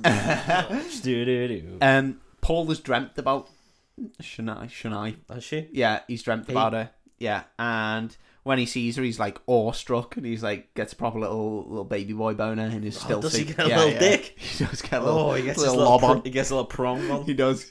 His little worm showing. Yeah. His thumper. Yeah, he doesn't need a thumper. He's gonna have a thumper later on when he's safe. And there's a whole... yeah, you couldn't tug when you were on the old sand surface, could you? No, because you'd be worm. You'd hear the rhythm of the worms. You would get worm. Worms are going to get you. Feel the rhythm, feel the rhyme, and then bang, you get Come worm. on, boys, it's worm time. It's worm time. Dune running. Bang. Got you. we get a little bit of exposition with the Fremen. They're talking about, how they hate the Baron because he's, like, raped the land or whatever. I don't know. It's, like, some weird shit. I mean, the land is sand. Yeah, the land is sand. He hasn't really done fuck all. They are in Sandland. Yeah. And they say that they're going to give them names that are, like, tribal names that are their secret names that only they will know. And they give Paul and Jessica these names. And then they're like, I don't want him to not be called Paul. Yeah, well, you're in luck. You're in luck. He goes, fuck you. I'm Paul. Deal with it. Never mind. Umbotu. Yeah. I'm fucking called Paul.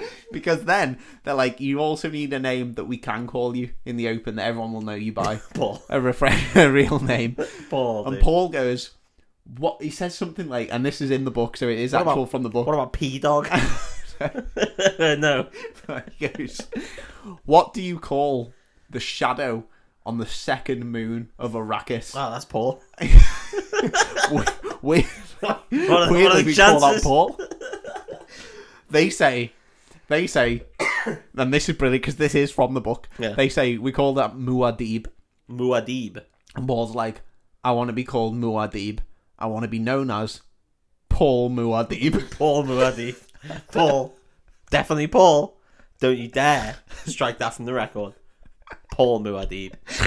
And they just accept They it. They're just accept like, it. yep, Paul Muad'Dib, yeah. Fair We'll enough. probably just call you Paul for short. Yeah, we're to be going to honest. Paul, to be honest. Bit of a mouthful.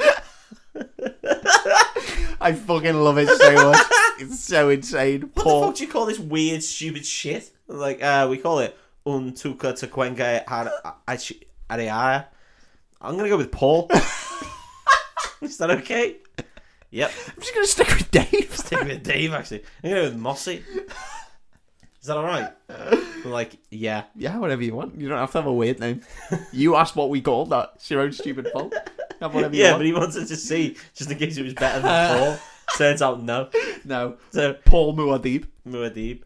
What size down Muad'Dib? Yeah, no, Mossy will do. Mossy Muad'Dib, but, Mossy just will do. That's fucking insane, mate. Yeah. It is mad, isn't it? It is mad. I love it. That's so funny. We cut back to the weird, disgusting Baron. He's absolutely fuming. No, in fact, he's not fuming. He's quite happy, actually, that he's basically taken back over Arrakis. And then we get this weird scene of Sting coming out of, like, a steam shower. And that's when Sting is, like, all naked. All sexy. And then there's, like, a weird incesty bit where the Baron's, like, fucking diddling his little willy over Sting. What? Does he puss him? He's like, no, but he's like biting his lip and, like, full on, like, sexy weird. little Sting. I will say, I have no idea how far through this film we are. Like, at this point. So far, nothing has happened. Yeah, no, Everything has happened. I've got no clue as to, like, whereabouts we are. Yeah. That I think I need to watch this and or read this. What would you I'd recommend say? reading the book. Okay. Definitely read the book. I'd definitely recommend reading that because this is fucking silly. Film is shocking, Okay. but the books are good. So we then see that the Reverend Mother of the Bene Gesserit is dying, and she wants Jessica, who, don't forget, was disbarred from the Bene Gesserit or whatever. Well, she was sent into the desert to die. Yeah. She decides that she wants Jessica to be the next Reverend Mother, and apparently they're all connected through weird space. So were the Bene Gesserit on board with her being just fucking killed? Apparently so. Oh, okay, that's fine. And now they want her to be. And the Bene leader. Gesserit are inside of the Baron's pocket. No, they're like separate. Yeah. So why are they? Okay, whatever. Carry on. The Bene Gesserit have got their own like thing going on. They will work for people and they will help people. Yeah, Mrs. Bene Gesserit. But genuinely, they're kind of like how the witches in The Witcher series on Netflix were portrayed. Well, they're just fucking. They go off and work for different parts, but really they've got their own. They were very much the same in the book. Yeah. So Jessica decides that she will become Reverend Mother, and to do that, she has to drink what they call the Water of Life, which, as you would guess, does not grant life. It's poison and will kill most people. Oh, I thought it was going to be semen. Oh God, yeah, that does make sense. And the Water of Life, the idea is that a Reverend Mother will be able to drink it and turn it into actual water within herself and not die from it. And then piss? Yeah, maybe. And they give it to Jessica.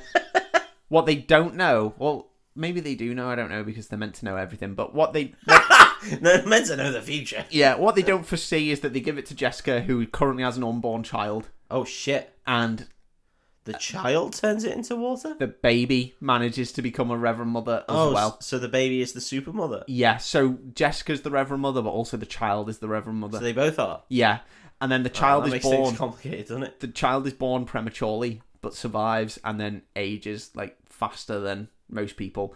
And is able to, like, talk and knows things that she shouldn't know. It sounds like it ages quite fast based on what you've just said. Yeah. It sounds like it ages within seconds. Well...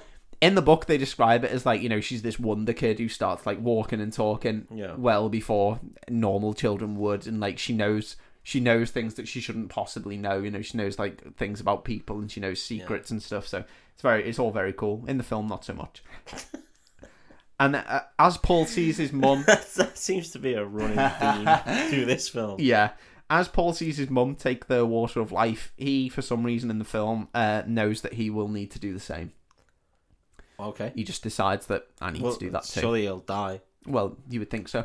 Not a woman. That's the main thing. Only women have been able to do this so far. Oh, but women have been able to do it in the past? Yeah, that's how they become a Reverend Mother. Women have died doing it. I didn't realise that Reverend Mothers was just like a thing. Yeah. The Reverend Mothers are the leaders of the Bene Gesserit, and only women are able to do it. Oh, they're the top brass. Yeah. And it's not who you know. Yeah, exactly. And we are told that men have tried it in the past and died, and those men have died. All of them have died. Yeah. Well, I mean, I thought men had never become a Bene Gesserit at all. Well, exactly. Yeah. So the men who've tried it, absolutely ridiculous. Yeah. No reason to try it. Fucking silly. Dickhead. Couldn't even do a simple. The voice. Yeah. Couldn't make Tom Jones turn around in his chair. Couldn't make Rita Ora turn around in her chair. Simple as that. It's not hard. That's all you have to do. All you got to do is say that someone in your family died of cancer and then sing a little song, all right? Yeah. And then Tom Jones whizzing around. Blast that button. Especially if you're a girl. Oh, yes. Yeah, he's going to turn around. The fucking sly dog. Dirty dog. The dirty dog. Speaking of dirty dogs, Paul and Sinead immediately bang. Okay. Who's Sinead? I keep pronouncing her name differently every time I say it, but yeah. The Fremen lady. They bang. And then Paul shows the Fremen the weirding modules that he still has the specs for. Yeah. He starts developing weirding modules with the weird shouty guns. Yeah, the shouty guns. Yeah. And then we cut to a bit where, as part of their initiation into the Fremen, they say all the Fremen men have to summon a worm and ride a worm. And that's the like worm riders? Yeah. I thought it would be all the girls. This is nice. Sinead's been a worm rider. He's been a worm rider this whole time. This is really cool in the books because they have like these weird like. That's so great. They describe it in such detail and like it's such a big thing in the books. It sounds like that's a thing that happens in the books a lot. They have these weird like it's almost like shovel things, and they have to like they use the thumper to summon the worm.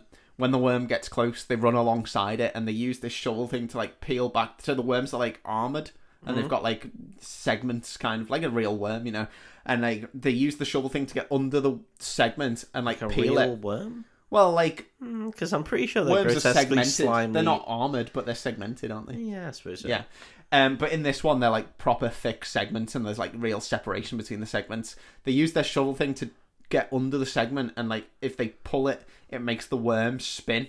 So if they can spin with the worm, they can get up on top of the worm. Oh, okay. And then the shovel thing has hooks on the other end of it, so they can like hook into the worm, and then they can just ride the worm. Does the worm not go into the sand? No, because they can use the shovel thing to keep it above sand. Oh, okay. It is all explained in the books. It is not explained in the films. it is a thing. Yeah. Okay. Paul uses the thumper and summons the biggest worm on Arrakis. Really? Shai Hulud, the Shai Hulud, big worm. The god worm. Yeah. Big worm. And then he rides Shai Hulud. The big worm. Absolutely smashes it. Oh my god, he summoned the big worm. Well, the Fremen are all like absolutely jizzing their pants. They're like, I think I've heard this before, but I can't remember where. Maybe we'll discuss it at the end of this film. And then we see that there's like a bit of a montage thing. Paul and his group of Fremen, over the next 2 years, they start attacking. 2 years? Yeah. Holy fuck. I know. Over the next 2 years, they start attacking spice production units. They use the weirding modules. They ride in on worms. They blow up the Baron's spice. They're trying to stop all production of spice on the worms Arrakis. did produce spice. We still don't know Paul that doesn't yet. know this yet. Yeah. Fuck. Okay. So over 2 years, we learn that they bring spice production almost to a halt.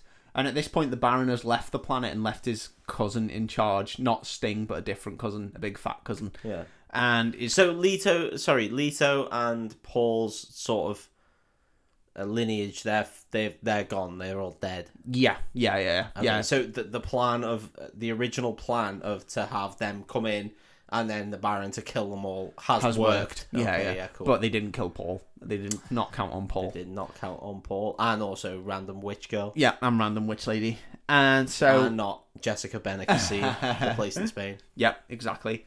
And so the Baron's nephew, he keeps bringing people in, like different Fremen that they've managed to capture during these raids, and he'll like ask them who's behind it, and who's their leader, and they'll only say Muad'Dib. They say Big Worm, Paul Muad'Dib, but they'll only say Muad'Ib. Good old Muad'Dib, Big Worm, Muad'Dib and Big Worm. They say it's like, is that's a radio radio disc jockey? The shock jocks. The shock jocks of the morning. Paul Muad'Dib and the Big Worm. Whoa, Paul Muad'Dib and the Big Worm coming at you live at your drive time. He's so funny. That's all he's hearing every day. Paul Muad'Dib and the Big Worm. Yeah.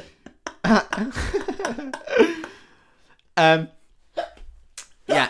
So That was really silly. Yeah, it was daft. The Baron's nephew is fuming because he's like, "Oh, who is this Muad'Dib? We can't find him." Blah blah blah. And then we see a raid that Paul's doing, and these other people who aren't Fremen but they've like lived in the desert are attacking with them. Paul manages to find one of them, and it's only bloody Patrick Stewart. Oh, Patrick's still going. Gurney Halleck, as he's called in this. Gurney Halleck. Yeah, he's alive, and he has a glorious mullet at this point. Fucking He's still hell. full on Patrick Stewart's Stewart. he's got Egg in the nest. Oh, really? But a full Bill Bailey Nest. drapes behind him. Love it. It's a sexy He's look. got the old Friar Tuck. He does. He really does. And so Paul's like delighted that Gurney's still alive, and they reunite, and they're like made up. So good news. And then Paul's asleep, and he has a weird dream about the Emperor, and he sees the Emperor speaking to the navigator, the weird vagina mouth. Yeah, funny mouth.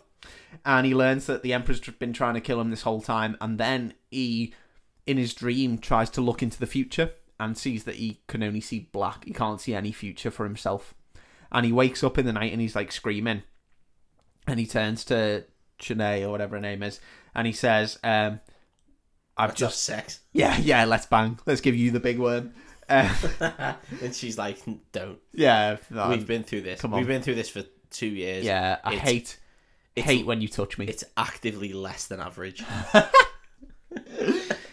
He turns to her, and she's really upset, and she's like, you were having a nightmare, are you okay? And he's like, I need to drink the water of life.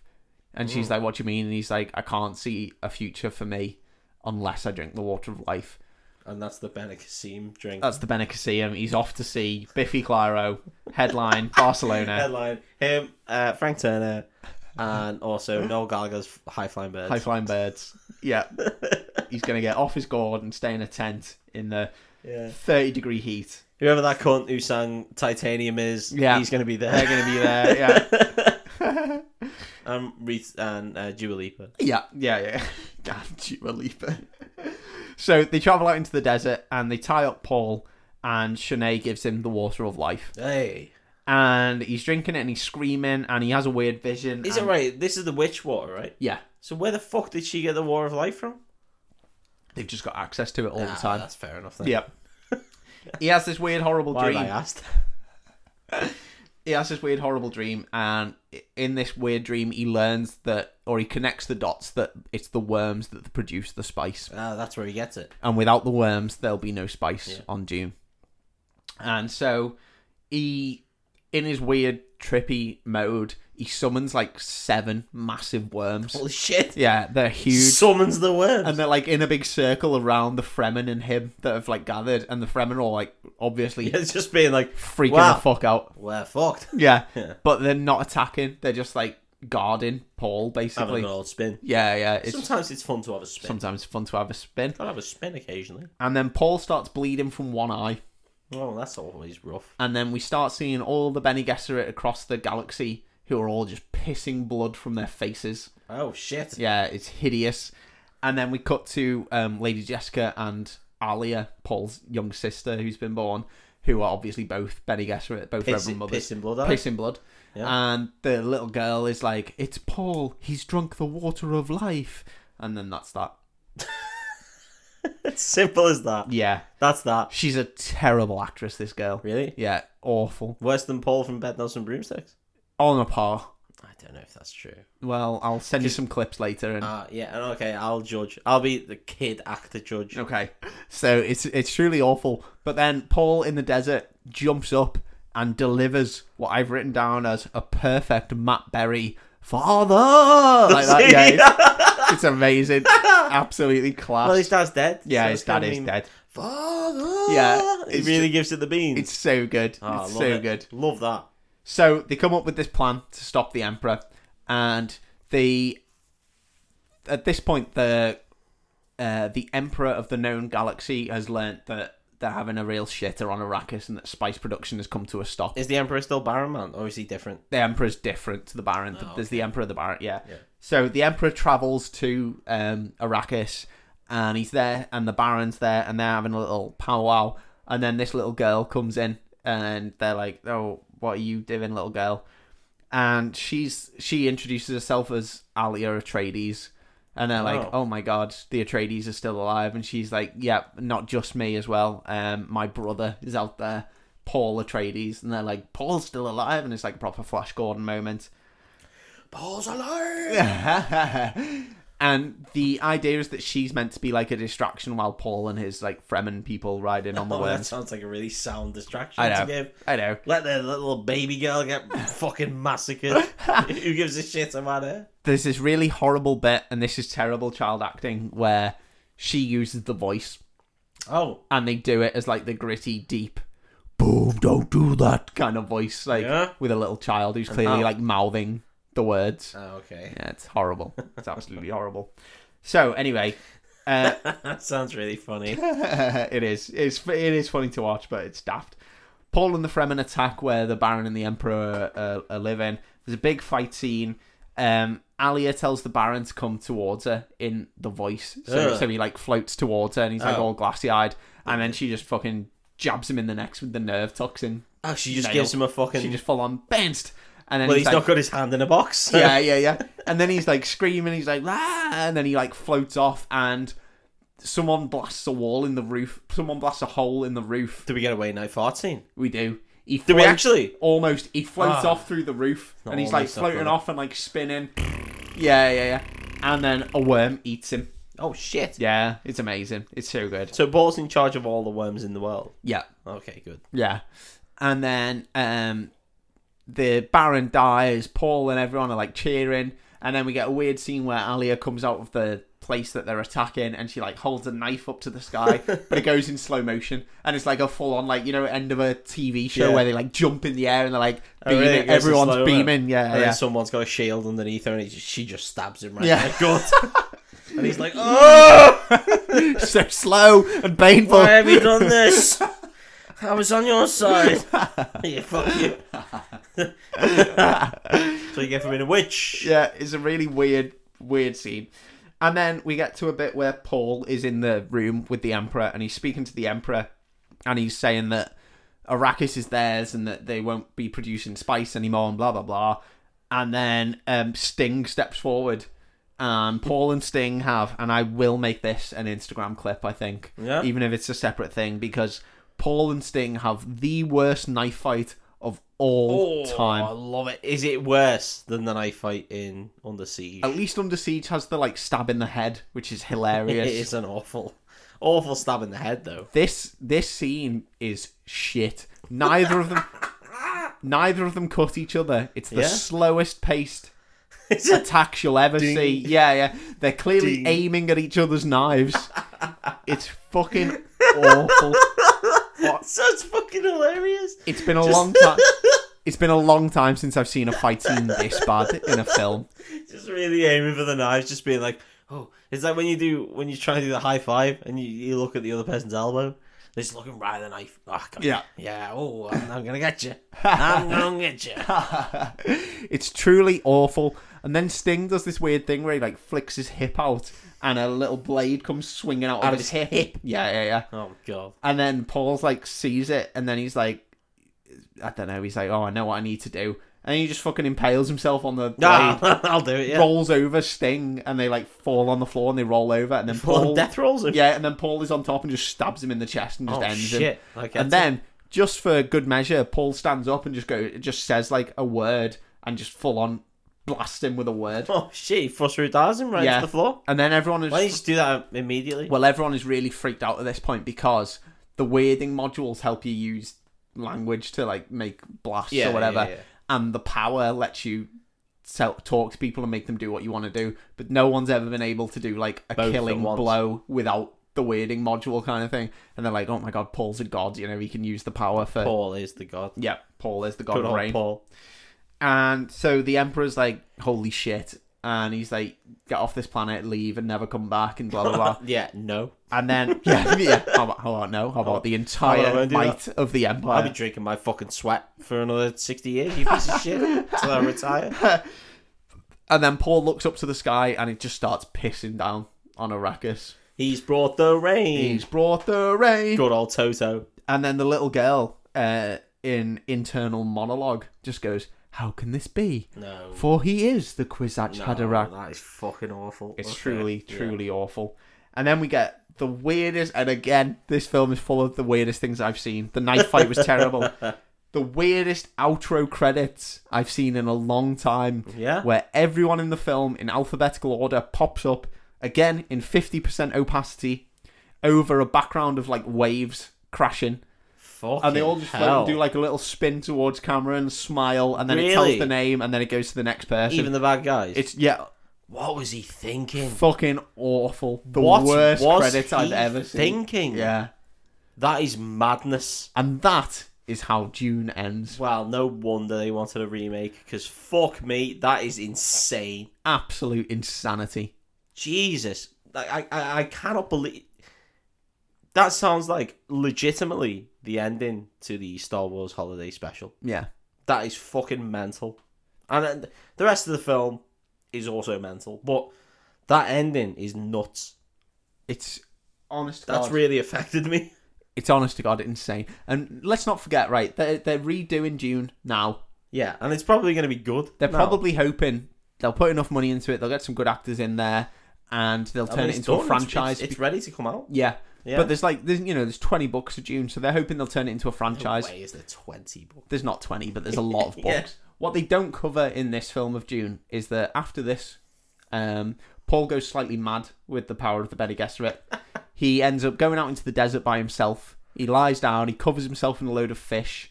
He grows fish skin, and he turns himself into a worm. I don't want to know any of this. He turns himself into a worm. I don't want to know any of this. And then in the future, he becomes immortal. He becomes an immortal god worm man.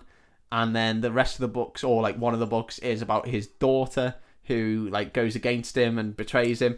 The books go insane, mate. Right. Like this book was weird, but the rest of them go insane. So, right. Well, that's just the story of Final Fantasy X.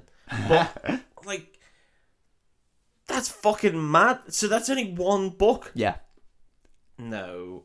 That sounded like it was like 5 or 6 books. And they just mashed it all together in one big film. No. Why the fuck are they remaking this?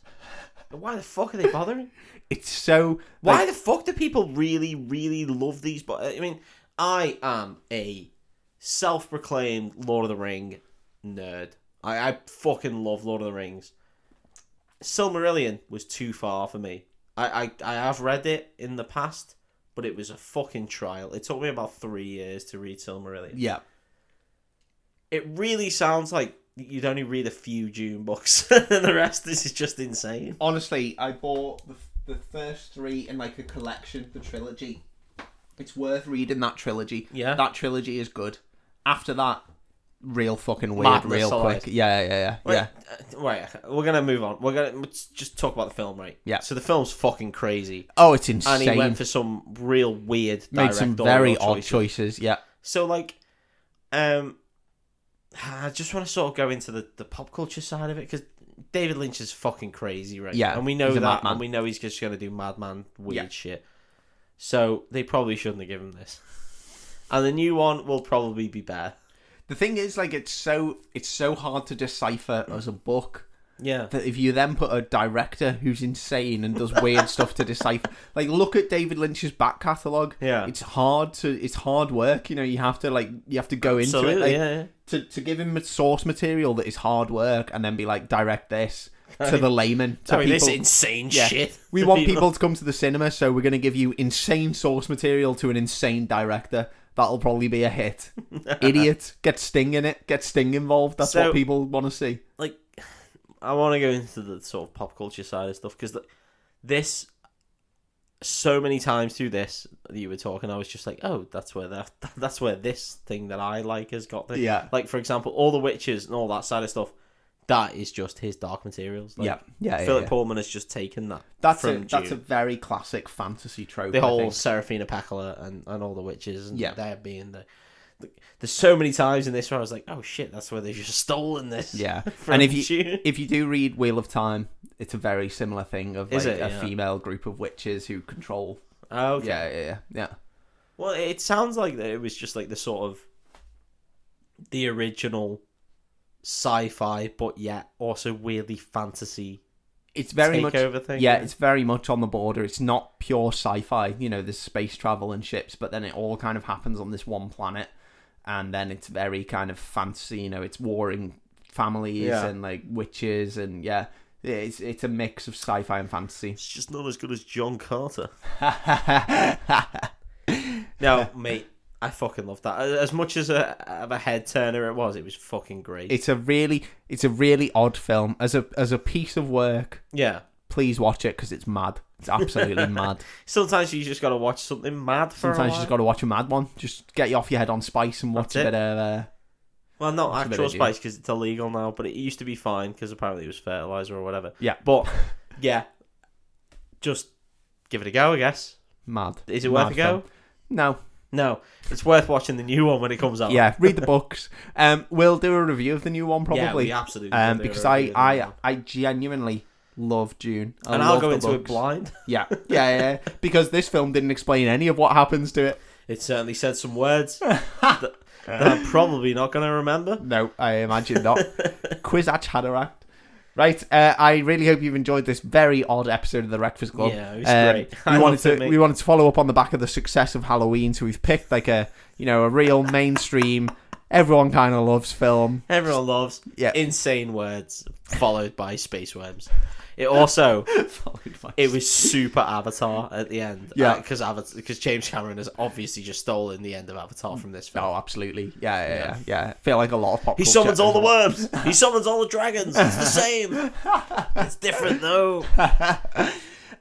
We hope you enjoyed it. Watch the film. Tell us what you think, and we will see you next week for... More importantly, follow us on our socials of Breakfast_Club, and also tell your friends about this podcast. If this one appealed to you in a huge way because all your friends love Dune, tell them about it and say that, there's a guy in this podcast who never read it, never watched it, and his mind was completely bent out of shape. Yes, please do tell people about us. We are growing, and it's great to see, and we love that we're getting the chance to do more things. The spooky month and everything was really cool. We've got loads of ideas for stuff we want to do, so tell people about it, help us grow, and we will love you forever for it. And we'll absolutely see you next week. Bye. Bye-bye.